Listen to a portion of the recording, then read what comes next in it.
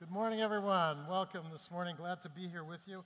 It's always fun for me when God gathers God's people in space not normally used for worship. It happened in 2002 on September 11th at Safeco Field when there was a great musical presentation of Mozart's Requiem. And what happens is you have this juxtaposition of what is so-called secular and the sacred invades. And we see it this morning. Our city, God's story, go Huskies. It couldn't be any better than that. Couldn't be any better than that. So that's where we live. God has us here together this morning. Let's pray. Father, we'd like to thank you for the incredible privilege that you've given us of gathering within these walls where great things happen. And we pray that this morning, by the power of your Holy Spirit, great things would happen. That you would continue to build on the foundation upon which you have already been building for 100 years. Give us ears to hear, give us responsive hearts, shape us to be people of hope for generations to come. And we'll thank you for the fruit of that and the adventure that awaits us as we follow you. Pray in the name of Christ, who is our hope. Amen. And good morning, everyone. It really is a joy to worship together as one community this morning, under one roof for the very first time since meeting in various locations, which we began doing back in 2010. And as we already know from what we've heard this morning, God's been faithful and amazingly good to Bethany for 100 years. And what you see in our time together this morning is testimony of the work that God is doing in the present through Bethany as we gather in 6 different locations every week and then seek to be the presence of Christ throughout the week in various neighborhoods throughout our city and throughout our region. It's a great joy to come together and celebrate together. I would say we're gathered this morning at a time when the hope found in Christ is more visibly needed than any time in my lifetime. No candidate, no party, no political system, no philosophy will ever bring the hope, peace, joy, life, satisfaction found in Christ. Christ is the hope for the future, and we believe that, and that's why we gather every week to testify. The terror that is in our world, the addiction, the sickness, the racism, the poverty, the economic disparity that we see all around us are all conspiring to make our world, if not more needy, at least more aware of our needs than ever before. And so, this morning, I would like to show you from the Scriptures that all of us who are gathered here within this room have a calling. And our calling, above everything else that we do, is to make the hope of Christ visible in our lives, in our families, in our communities, in our city. We are called to be rivers of living water, as we will see. And if we get that right, we have everything right. And if we miss that, it doesn't really matter how successful we are economically.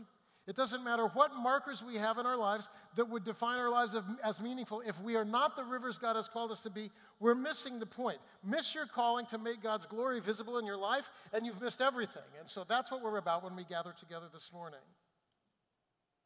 So I want to thank you, Lord, for Bethany Community Church, your faithfulness to us. Thank you for this time that you've given us to make your glory visible. And now, as you speak to us from your word, give us ears to hear and hearts to respond. And kids, I'm actually talking to you now, and the parents can listen in, but you have a little book, and the book will a little bit follow what I'm about to share. And kids, I'm going to tell you, we're talking this morning a lot about water. How many of you in the room like water? Raise your hands if you like water. I love water. It's my favorite thing, actually. When I go to a restaurant, most times, except in the evenings, I order water. Nothing else. And the first thing that you need to know about water, it's pretty simple, and I think we already know it, but I'm going to remind you of this. What direction does water always flow? Water always flows down. What direction does water flow? Everybody? Yeah, right on. See, we're making good progress already. We all understand, we're on the same page. Water never flows up. It always flows down. And because of this, we can be certain this morning that God's glory is coming down from heaven to fill the earth the way water fills a cup. We can know it with confidence. I fell down skiing last December. There was some fresh powder, about 3 feet of it actually, and I fell. And I couldn't get up. It's scary when you fall and you can't get up. My son was with me. Thankfully, he's a better skier. He didn't fall. and he was hiking back up to rescue me. As I'm laying in the snow, I was thinking to myself, I wonder where this water is going to end up. I wonder what's going to happen to this snow. Do you know what will happen to that particular snow? It's a very interesting story. I've thought it through when I was laying there. Here's what happens. That water will melt sometime in the spring, and that particular water that was snow will find its way into Coal Creek. Coal Creek will flow down into the Yakima River. The Yakima River will then flow east, and it'll dump into the Columbia River, where the water will then flow south, and then the Columbia River will make a massive right turn, and it will flow west. It'll dump out clear over in the Pacific Ocean, hundreds of miles away. That particular snow would become that water in Coal Creek, in the Yakima River, in the Columbia River, and then dumping out in Astoria, Oregon into the Pacific Ocean. Water always flows what? Down. Always. The same way water fills a jar. What we know from Scripture is this: God will fill the earth with God's glory. It'll come down from heaven. It will bring life and hope and healing to the earth. And so God has been trying to bring hope, joy, healing, and power to the earth. And when God teaches us this in the Bible, God uses water to teach us about God's glory. And that's what makes this such a fun sermon for all of us this morning, not just adults, but kids, because we learn about water and glory in the Bible, because this is what God says.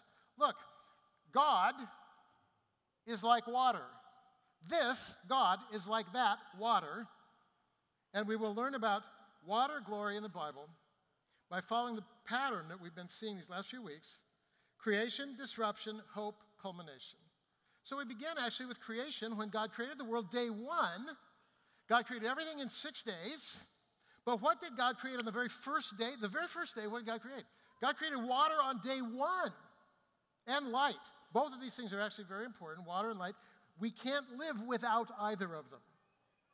And so we're told in the Bible that water and light are like Jesus. Because Jesus tells us in John chapter 4 that if we're thirsty, we should come to him and he'll give us living water. And Jesus was talking about himself. I, Jesus, am like water.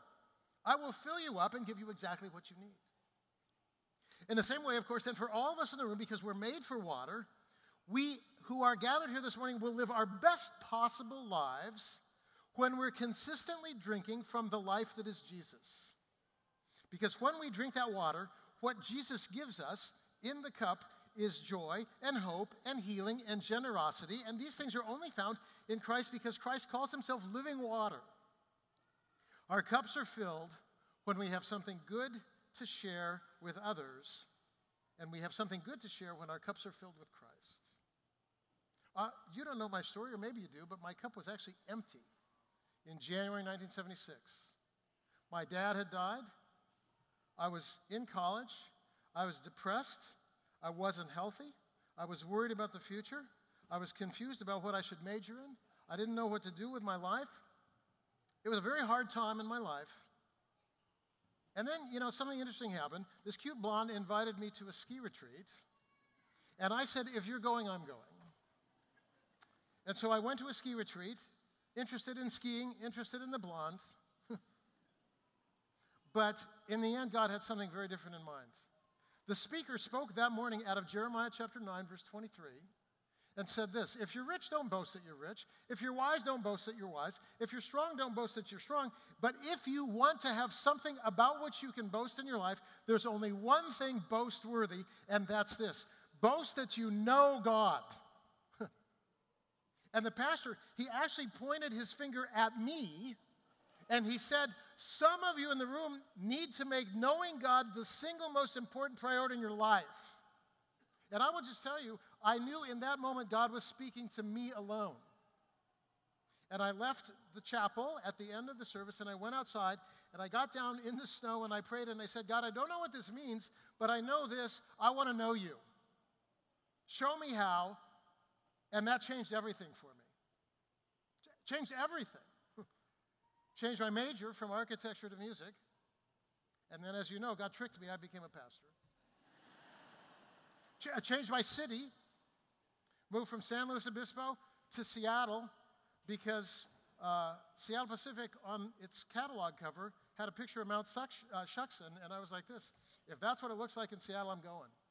I'd never been north of Sacramento. Change of major, change of city, change of priority, change of values, filled with joy, suddenly filled with joy. I can't even explain it to you, but I can say this to you with authority this morning. When we make knowing God the single most important pursuit of our lives, though there will be bumps, God meets us there and fills our cups. That's why we gather, to help each other, pointing each other to Christ.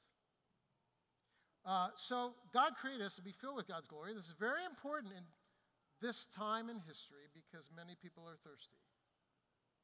And if you go back into the garden, Adam and Eve had full cups. They had innocence, they had joy, they had peace, they had plenty, and they had water. But as you know, it didn't last, which brings us to disruption. God created water on the first day, a perfect garden. Adam and Eve are in the garden. There's 4 rivers in the garden. Everything's perfect. And then when sin enters into the story, God kicks Adam and Eve out of the garden. Genesis chapter 3, verses 22 to 24. And the reason that God kicks them out of the garden is God didn't want people to live forever as empty cups. Because there was a tree in the garden from which if you ate, you'd live forever. And God, because he loves us, didn't want us living forever empty. He wanted to fill us, so we were forbidden from ever entering the garden again. And we went out into the world and we spread out. And then this is what's so interesting this morning that I'm so excited to share with you about. There's this truth that you see in the Bible that when God's people follow God and step into God's invitation, all through the scriptures, there's lots of water in the story, every time. Crops are great for farmers, rains fall to water the earth, the grapes are gigantic, water. There's mist, there's rain, there's mountains, there's snow, there's harvest. It's where we live. Whenever there's obedience to God, there's water. But as soon as God's people try and live on their own, the water dries up every time in the Bible. You see it all through the Bible. I'll show you 3 particular places. In Isaiah chapter 64, verses 10 and 11, this is what we read. Your holy cities have become a wilderness. Jerusalem is a dry place. Our holy and beautiful house has been destroyed by fire. Everything has become a ruin. In other words, when we live on our own, we dry up. Do you know that many of us even use this as a phrase? How are you doing? And have you ever said that? Who said this in the room? Raise your hand. Oh, I'm going through a little dry period right now. Anybody ever said that? Of course we say it, don't we? Because there are times in our lives when we dry up, and we dry up partly because we're cut off from God, who is our source of living water, you see. And then we come to Jeremiah chapter 9, verse 10 through 13, which I want to read for you because it's so important and significant. And it teaches us why water is tied to our relationship with God. So Jeremiah chapter 9 in the Bible reads this. Jeremiah 9. Listen to this. God says this, for the mountains I'll take up a weeping and wailing. For the pastures of the wilderness I'll sing a dirge. Because the land is laid waste, no one passes through. The lowing of the cattle is no longer heard. The birds of the sky and the beasts of the field are gone. I will make Jerusalem a heap of ruins. And why, he says? Why is the land ruined and laid waste like a desert so that no one passes through? Here's God's answer. God says, because they have forsaken me, the land will become a waste place. Do you see? Cut off from God, I'm cut off from water. I'm cut off from water, I'm cut off from life. I'm cut off from joy and hope and meaning and healing. And then when we go to Isaiah chapter 58, verses 10 through 12, we read beautifully that whenever there's obedience to God, the water returns. And so allow me to read for you. Listen to this. Beautiful. If you give yourself to the hungry, as we've heard this morning, and if you satisfy the desire of the afflicted, then your light will rise in the darkness, your gloom will become like midday. If you give yourself to service, if you give yourself to justice and mercy and hospitality and generosity and hope, if you pour hope into your city, then the Lord will guide you and satisfy your desire. If you give, your cup will be filled, and he will give strength to your bones, and you will be a well-watered garden and a spring of water whose waters never fail. I love that word picture. God will meet you and not only fill your cup, but fill you to overflowing. It's remarkable. So this is good news for all of us in the room. And the good news that drives us forward in the story is this. When there's no water, God makes us thirsty. And that's actually very good news. Because listen, the thirst is more than literal, you guys. We're thirsty when marriages break up. We're thirsty when parents die. We're thirsty when the diagnosis is cancer. We're thirsty when there's war, shootings of unarmed black men, shootings of policemen. We're thirsty when we visit the jungle. We're thirsty when we visit Rwanda. We're thirsty when we visit Roble Alto. We're thirsty. Thirsty for healing, thirsty for reconciliation, thirsty for peace, thirsty for justice, thirsty for hope, thirsty for life. And can I just say to you this morning, with everything that is in me, thirst is good. If you're frustrated with the world in which you live, that's a good thing, because that thirst drives us to the source of living water, which brings us to hope in our story. God creates water, creation. Adam and Eve sin, we're kicked out of the garden, the earth dries up. And we come to hope in John 7:37, which we've heard read.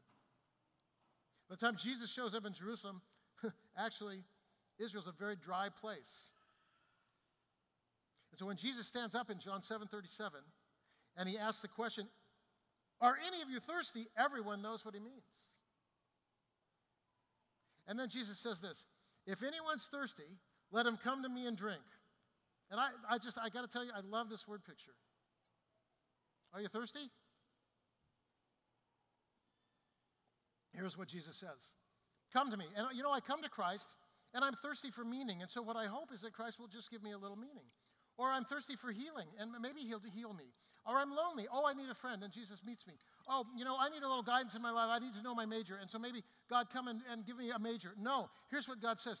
If you're thirsty and you come to me, I won't just fill your cup. I'll turn you into a river. Do you love that word picture? I won't just meet your need. I will so fill you that you now have a capacity to live as a person of blessing on this earth, which, by the way, hello, that's why God made you in the first place. So here we are, thirsty because we're lonely, thirsty because we're bored, thirsty because we've climbed the corporate ladder and at the top there's no meaning, thirsty because we're stuck in an addiction and nobody knows about it, thirsty because of shame, and God meets us right there and says, not only will I meet you, not only will I fill your cup, I'll turn you into a river. And when that happens, we see God's glory flowing into our lives and our city and our world. God's glory flows into our lives because in Philippians chapter 1, verse 6, God says this, I'm confident of this very thing, that he who began a good work in you will be faithful to perfect it until the day of Christ. And this is God's way of saying water always wins. You can run from God, you can have days of discouragement, and you will have days of discouragement. And though you have days of discouragement, though you have seasons of failure, though you took a vacation from God, the good news is this, we can always come back. And I know people in the room who have met Christ right in the midst of their own crises, stuck in a cycle of addiction or shame, after a cancer diagnosis, after the meltdown of a marriage, when they decided to admit their addiction and come clean. That was the moment when Christ met them, and this is the promise. God not only meets our needs, but God fills us to overflowing so that we begin to see God's glory. And we see God's glory when people help each other. That's why we give in the ways that we do. And we see God's glory when we share our resources of time, our resources of money, our homes, when we share hospitality, when we take the time to care for one another. God's glory is right there. And so God wants us to remember something significant this morning. God's mercies are new every morning. So we turn to Christ, and then we wander away. We turn back. We turn back. We turn back again. Why? Because however far we run from God, what we discover when we run is that God's already there waiting for you. Every time, God's waiting. One of my favorite books is a book entitled Abba's Child by Brendan Manning. And he says better than I what was in my heart literally yesterday morning as I was going through a kind of a discouraging time. Manning says this, there have been times in my life when I felt the presence of God was more real to me than the chair I'm sitting on. There have been times when the Word just fed me like my soul was a desert and the Word was water. And then he says there have been other times when I identified with the words of Mae West. I used to be Snow White, but I drifted. You ever felt that way? Times when the Word was stale as old ice cream. Times when the fire in my belly flickered and died. time when I felt like I was dying of thirst. You been there too? I have. Here's the good word for you this morning.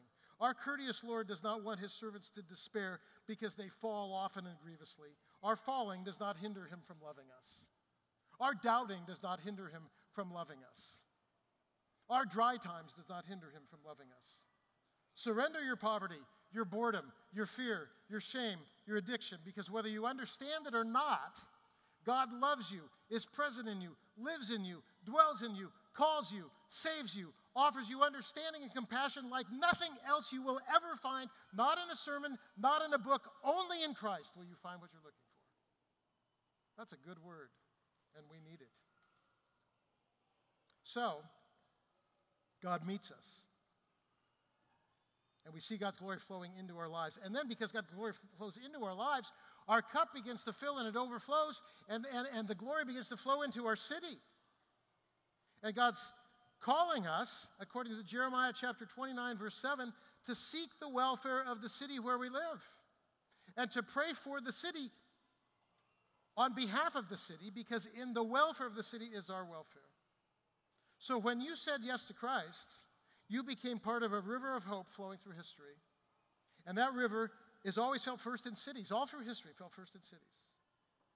Because that's where the people of God share the water of God's hope and justice in all sorts of ways.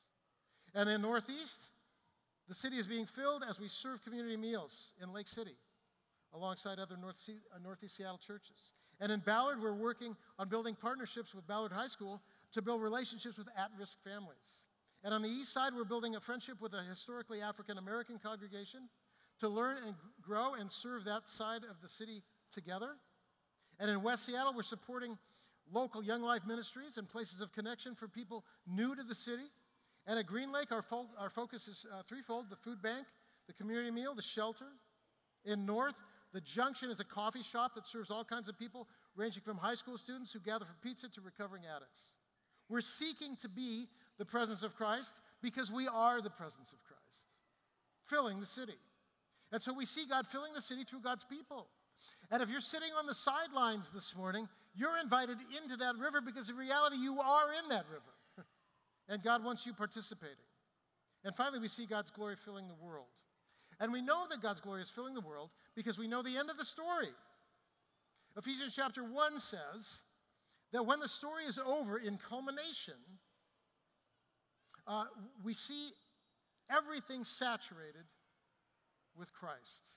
It's as if the world is dry right now and just so thirsty. And then Christ returns, and what Christ does is saturates every political system, every economic system, so that the whole world is filled with nothing less than the joy and hope and healing and mercy and power of Christ. And when that happens, all the nations will join hands and go up on God's mountain.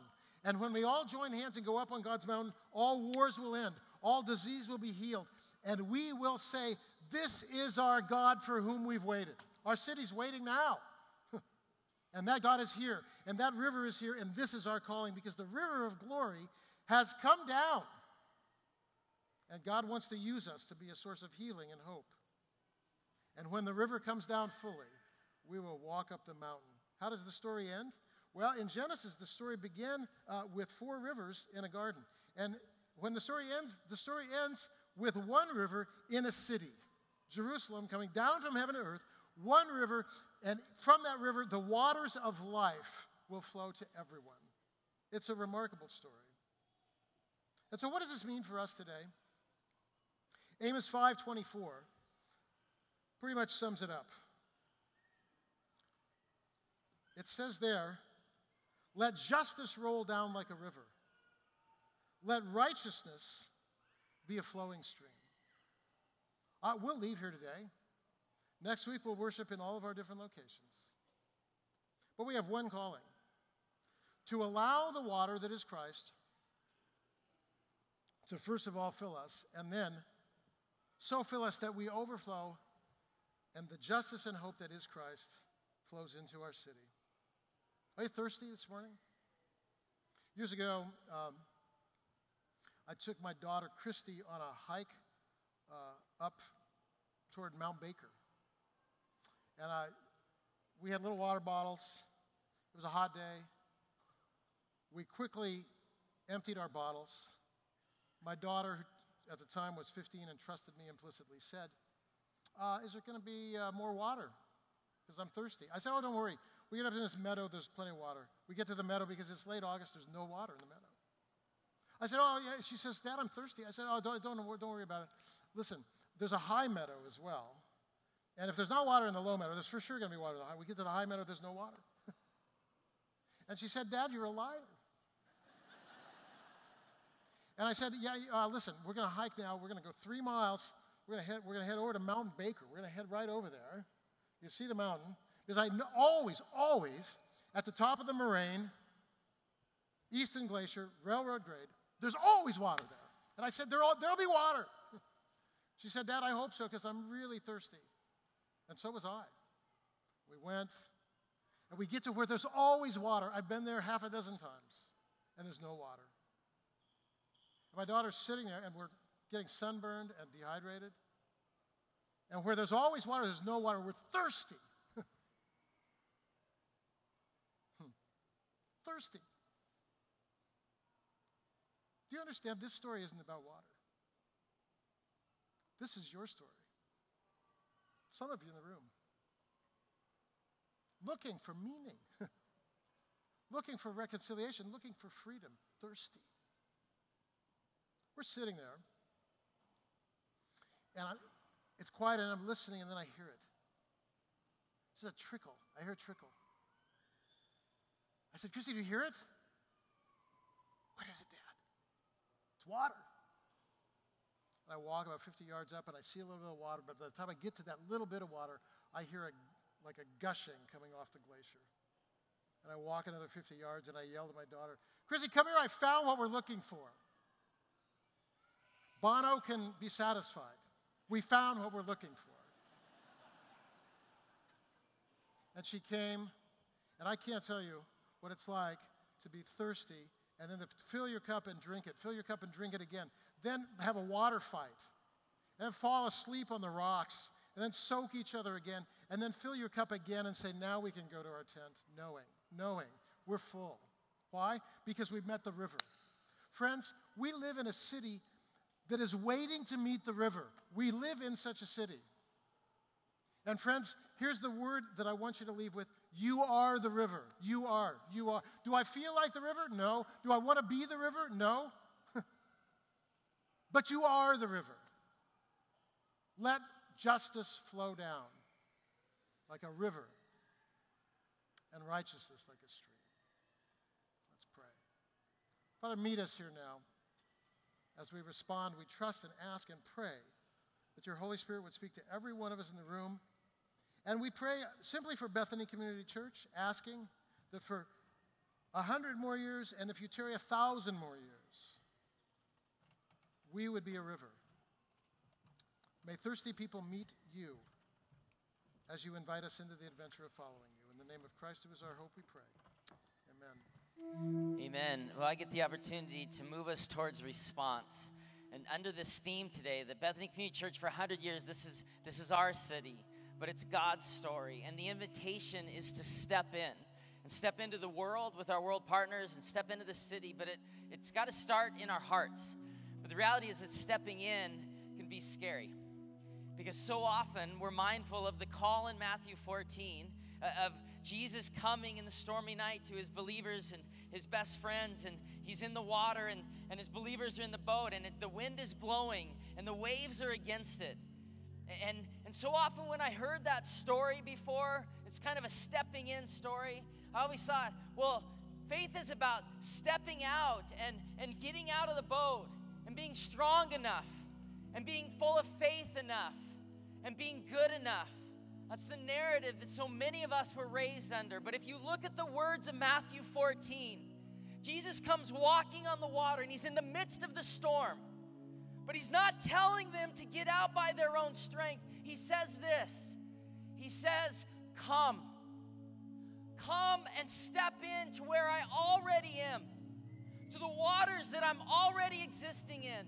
I'm not asking you to go to a place where I won't be. Jesus says, come. I'm here. So for many of us in the room this morning, maybe we just need to start again. We need some of that living water. Richard, I hear your words, but it's so divorced from the reality that I read in the headlines. It's so separated from what I see in my own life. Lord, remind me again. Before we can do anything out there, we need to step in faith right here. Jesus, I want you in my own heart. And so this morning, before we talk about next steps as a first step, I'm going to ask you to pray with me, and for some in the room, to join the story for the first time, or to wake up to the reality that you're already in the story. So would you bow your heads and pray with me now, where as a people's of prayer, all heads are bowed, all hearts are open. We're ready for God to do something in us. And when I count to 3, I'm just going to ask you in the stillness of your own seat just to raise your hand if you want some of this living water, that you've been separate from God, but you want to be reminded again you're in this story. When I count to 3, 1. Jesus, you say, come into the story where you already exist. 2. When I count to 3, if this is you and this is what God wants to do in your life and your heart this morning, I'm going to ask you to raise your hand in the silence and stillness of your own seat. 3, will you raise your hand if you want a dose of Jesus Christ in your heart this morning? And we see hands all over this room. All over this room.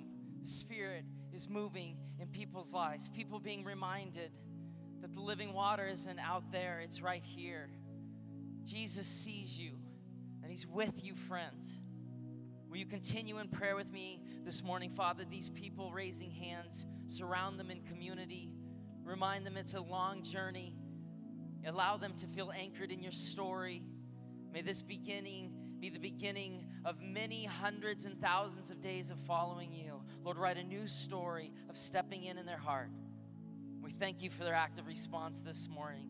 And all God's people said, amen. Friends, as we conclude this morning, in your bulletin, there's ways to get steps, to step into my life and my city and the world. We've got places for you to do that. And it's very simplistic and a little silly, but as you leave, we've got little stickers for you of just reminders. It's our city. It's God's story. We're a church stepping in. Take one. Put it on your car. Put it on your computer. Put it wherever you want. But may you be reminded that it's his story that we're participating in. And as a church, for 100 years, we've been stepping in.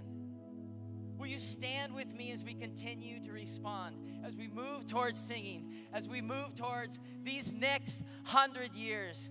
In 6 locations every week, we're worshiping God. What do you want to do, God? We're here. We're ready. It's your story. We're waking up. You're moving us as your people, and all the men and all the women and all the kids in this room, united not by our strength, but by his. Let us continue in response this morning in song.